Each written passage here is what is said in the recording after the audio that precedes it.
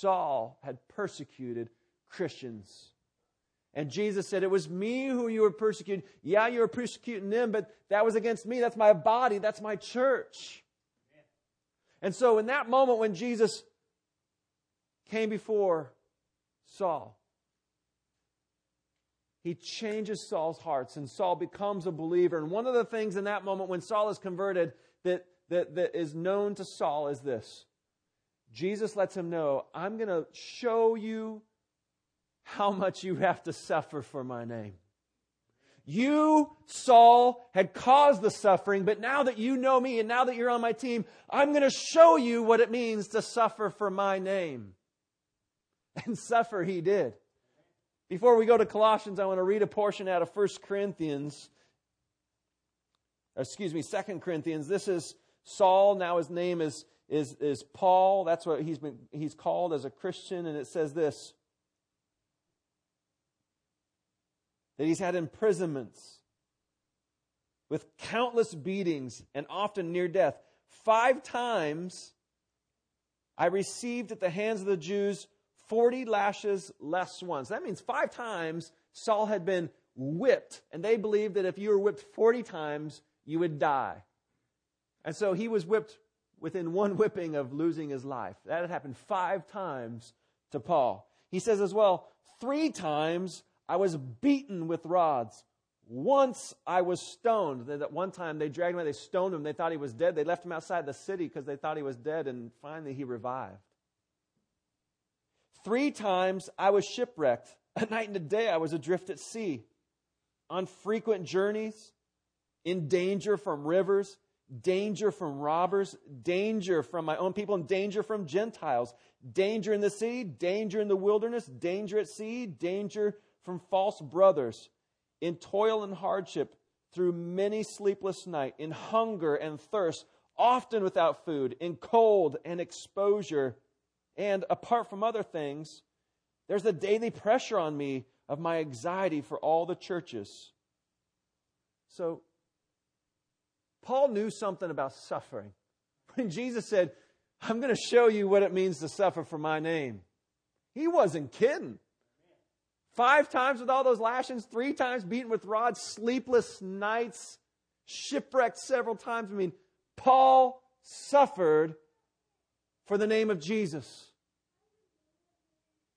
I've never suffered those things, except for maybe a sleepless night and anxiety over you. Okay? That'll keep me up at night. But Paul knew he was going to have to suffer. But he was a great Christian. Why?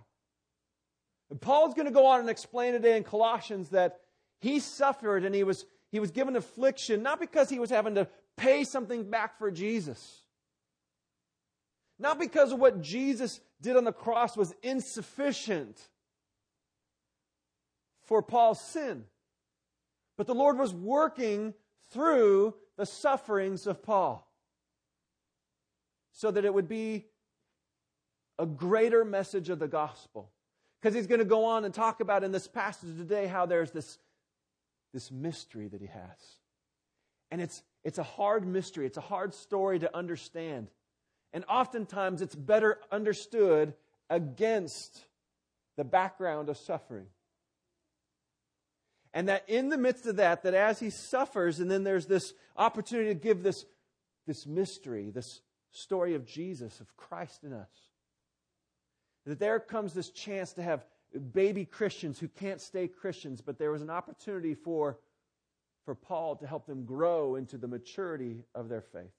And so that's kind of the background for today. Paul is going to talk about his suffering as an opportunity for Jesus to be ever lifted up and this mystery of Christ to be made known. And that the church might be matured towards Jesus. Let's take a look at that real quick. Colossians chapter 1, in verse 24, it says this, Now I rejoice in my sufferings for your sake, and in my flesh I'm filling up what is lacking in Christ's afflictions for the sake of his body. That is the church.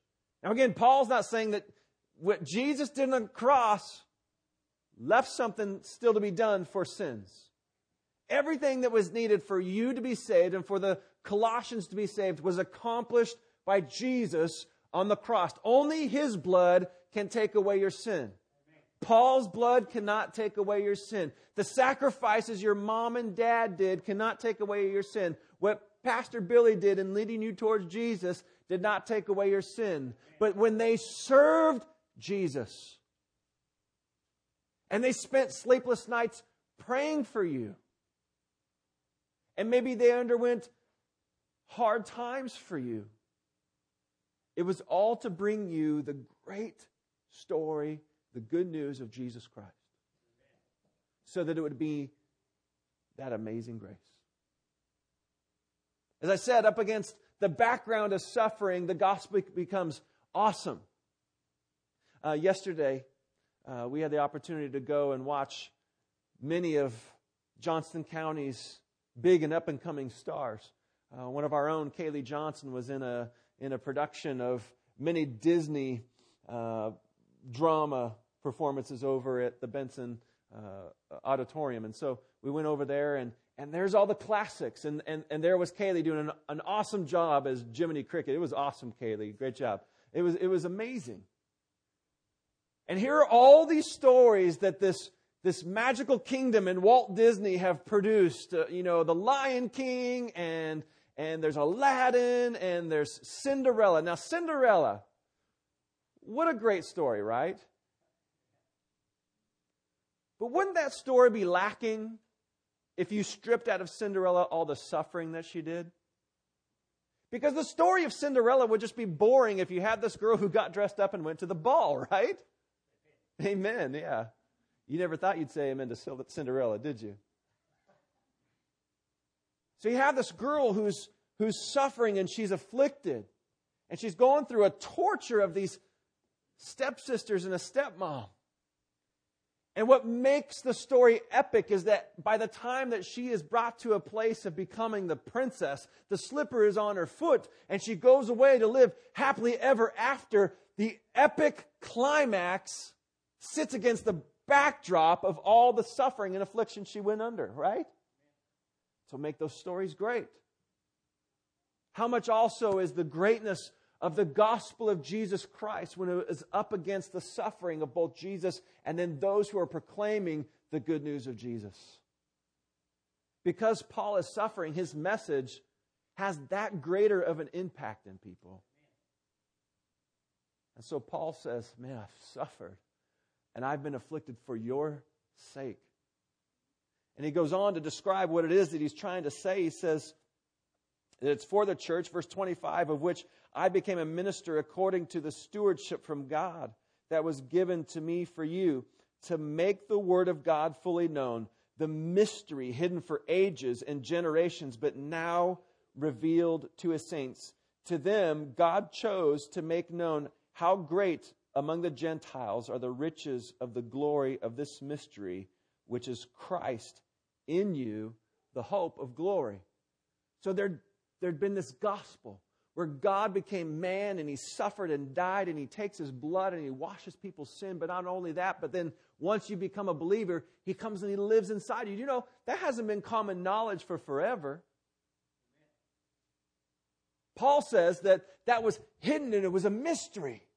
And then, because people like Paul were given this message, they were stewards. They were people who had that, and they cared for it, and they brought it to people. He had a stewardship. Something was given to him to go make known to people.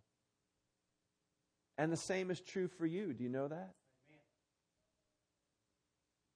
It's easy for us to say, well, let the Pauls do it. Let the Billies do it. Let the Billy Grahams do it. Let somebody else do it because they're the ministers. But in reality, when you come to faith, you have been given a stewardship of the gospel. You may not have a whole church that you're ministering to. You might be a father with kids. Your opportunity as a father is not only to put clothes on your kids. Your opportunity as a dad isn't just to be able to make sure that they know how to go get a job and keep it. Those are good things. But your opportunity as a dad is to recognize that into your hands, you are a steward of children that are not your own. They have been put into your hands, and they're God's. And with that stewardship comes not only the opportunity to teach them what it is to have a work ethic and what it is to go to school, but to say, here's Jesus. Here's this mystery of Jesus. I want to tell you about Jesus. You're a steward of somebody. And Paul says it was my stewardship to have this Word of God and to give it to the Colossians. It's for you. It's for you. And he goes on to describe where he's trying to take them. He says this, Him we proclaim, warning everyone and teaching everyone with all wisdom, that we may present everyone mature in Christ. So his goal isn't that just people know, but that they continue to grow and mature, because you can't stay where you're at. You got to grow. Why? Because you are also going to become a steward. Some of you dads might have just said, wait a second, I know how to tell my kid how to work. I know how to make sure that he goes and does the right thing, or she does the right thing, but I have not the first clue what to tell them about Jesus. You need to mature. You need to grow up in your faith. That's part of my job, is to help you to mature, to know Jesus better, to know the Word of God better, so that when you sit down with your children, you can read the Bible with them.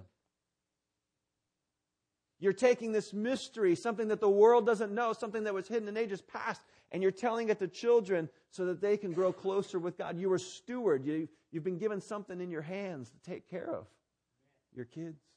You might say, well, I'm not a dad, so that doesn't apply to me. No, you've got neighbors. Those neighbors are yours to steward.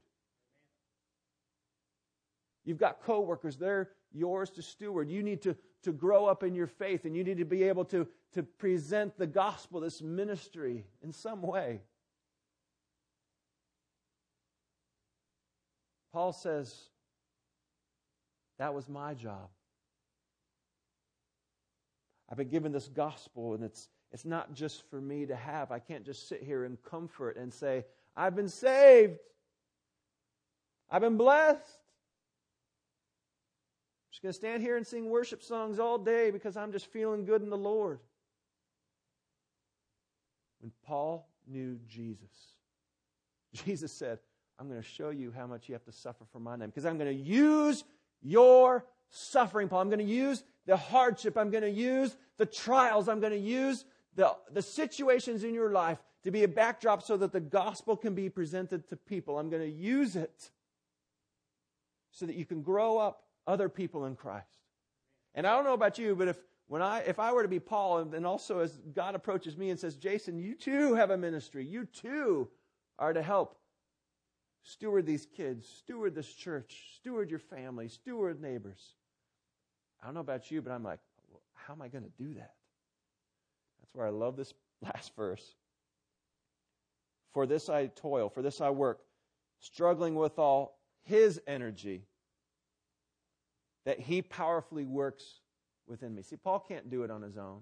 There's no way he could have endured all the flogging, all the beating, all the shipwrecks, being stoned, being called names, being persecuted. There's no way he could have done that on top of all the teaching and preaching and traveling that he had to do if it wasn't God's energy powerfully working within Paul.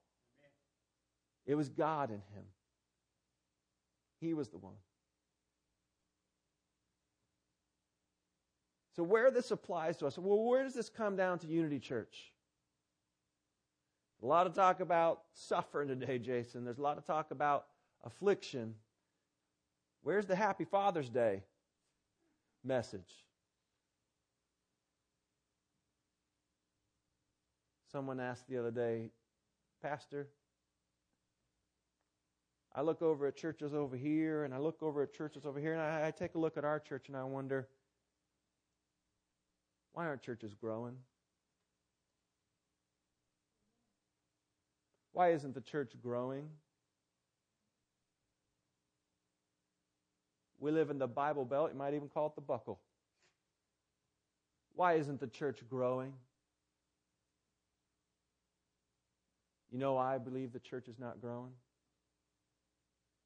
I don't believe the church is willing to suffer.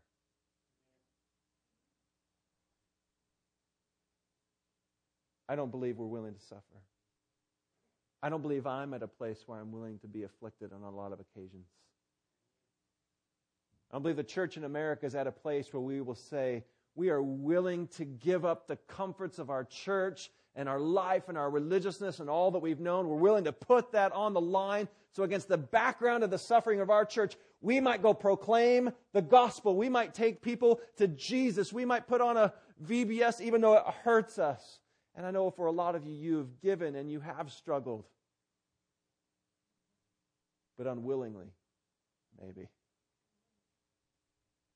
I'm talking in generalities. I'm not looking at anybody in particular. I just know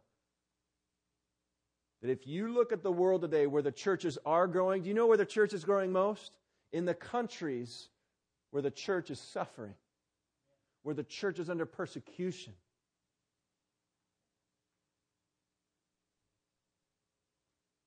Oh, we need a heart that's willing to suffer. What does suffering look like now? I don't see anybody beating down these doors to hurt me today. I'm thankful for that. But man, a lot of the affliction and the suffering that we go under now is saying something like, you know what? I'm willing to turn off the television today and to pick up my Bible. I'm willing to suffer that. You know, really suffering? You know, I'm willing for other kids to say, you're dumb, so I can go be friends maybe with somebody who doesn't have a friend.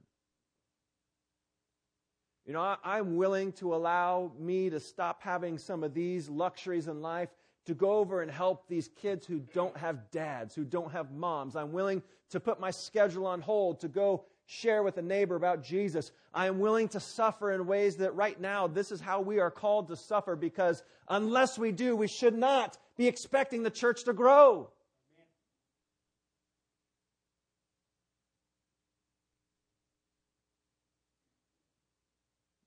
We need to be willing to suffer. We need to be willing to be afflicted. We need to be willing that one day if somebody comes and says, I'm going to flog you hard, boy, that we would be willing to stretch out and then say, this is for the name of Jesus. Take it. If somebody's going to befriend us on account of Jesus, we'd be willing to take it. We can't wait for that day for it to suddenly come alive in us.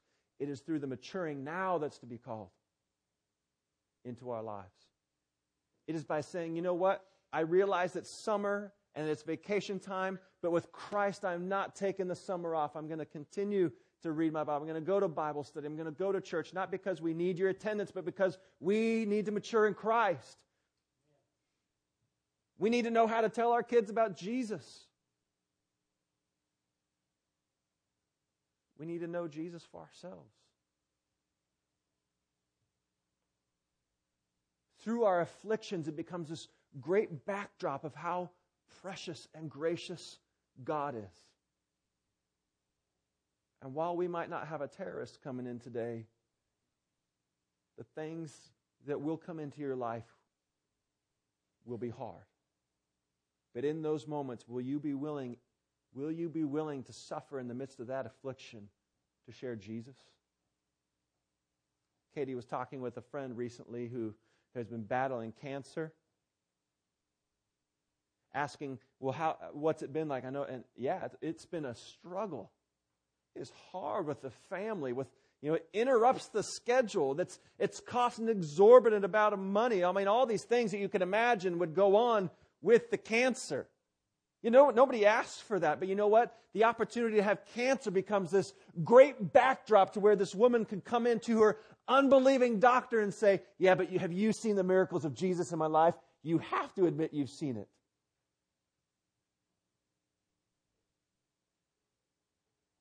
Now, I don't want cancer.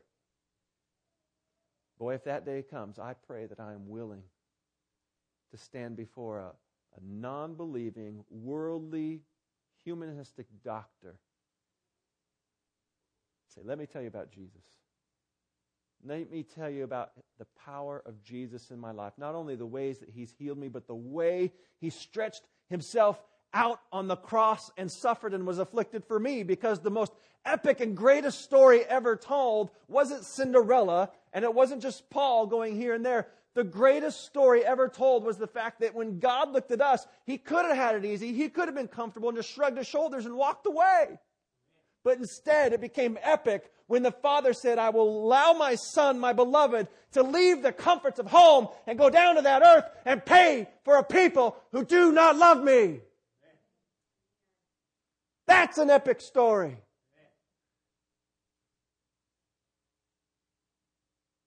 That's the story. It's Father's Day. For a father who looked down at us and said, let me show you what suffering looks like. When they sent Jesus to that cross, He was beaten within an inch of His life. And they pressed that crown of thorns on His head. They robbed Him of His clothes, and they beat Him, and they spat on Him, and they mocked Him. And they left Him all alone up there bleeding like a piece of ground meat. The hardest part was when the Father in heaven looked at Him, spread out there as the sacrificial lamb. And the conflict there was that when He looked at Him, He looked at the sin of Jason. And if you've called upon the name of Jesus for the forgiveness of sin, He looked upon Jesus and He saw your sin. And because it was so gross, because you're so wicked, but because His love is epic, He looked at that disgusting mess on the cross and He turned away. And the Son cried out, my God, why have you forsaken me? And the reason the Father turned away from Jesus was so that when you prayed for forgiveness, that He wouldn't turn away from you. That He would come back down to His people, the body which He suffered and was afflicted for, who Paul went through that for, so that we could know this message, and for the message that many others have sacrificed to give you, that when you know that message and become a part of the body of Christ, you also become His bride. And it took a large work in the midst of suffering for Him to come back to His bride and say, the glass slipper fits. The reality of the gospel is that He comes back, and it will be happily ever after because of what He suffered. Happy Father's Day. As we close, I want to come to this moment of just kind of recognizing in my own heart, I need the power of God working within me to bring my heart to a willingness to suffer, to give up me time, to have Bible study time with my kids, to give up my money, to give it where the Lord wants it for the ministry to go forward, to give up all my desires and to lay them down and say, Lord, I willfully lay down my life, and if you want me to suffer so that you can tell the epic story of the gospel to whomever and whenever people come across my path, then do it. I need my heart to be there. And to do it willingly. Because Paul said at the beginning of this passage that he rejoices. He rejoices for the opportunity to suffer. We're going to close with a song that is normally sang around funerals and death. But today I want to apply it to the willingness of us to say, whatever comes into my life that may be tough and hard, if it's for the sake of the gospel, me sharing about Jesus, me helping others mature, me being a better dad, me being a better grandma, then it is well with my soul. It is well. Lord, you are God. You've saved me. No matter what Satan might try, whatever comes against, it's just, it is well. Are you at a place where you can say, it is well? Today you might need to come and pray here. You may just need to sit and bawl in your seat. The Lord calls us to be at a place of just being willing. Maybe today the suffering won't come, but if your heart's not already starting to go in that direction of being willing, when the day of suffering comes, you might shrink away. You might shrink away. But before that day comes, offer yourself to the Lord and say, Lord, by your power, help me be willing. It is well with my soul.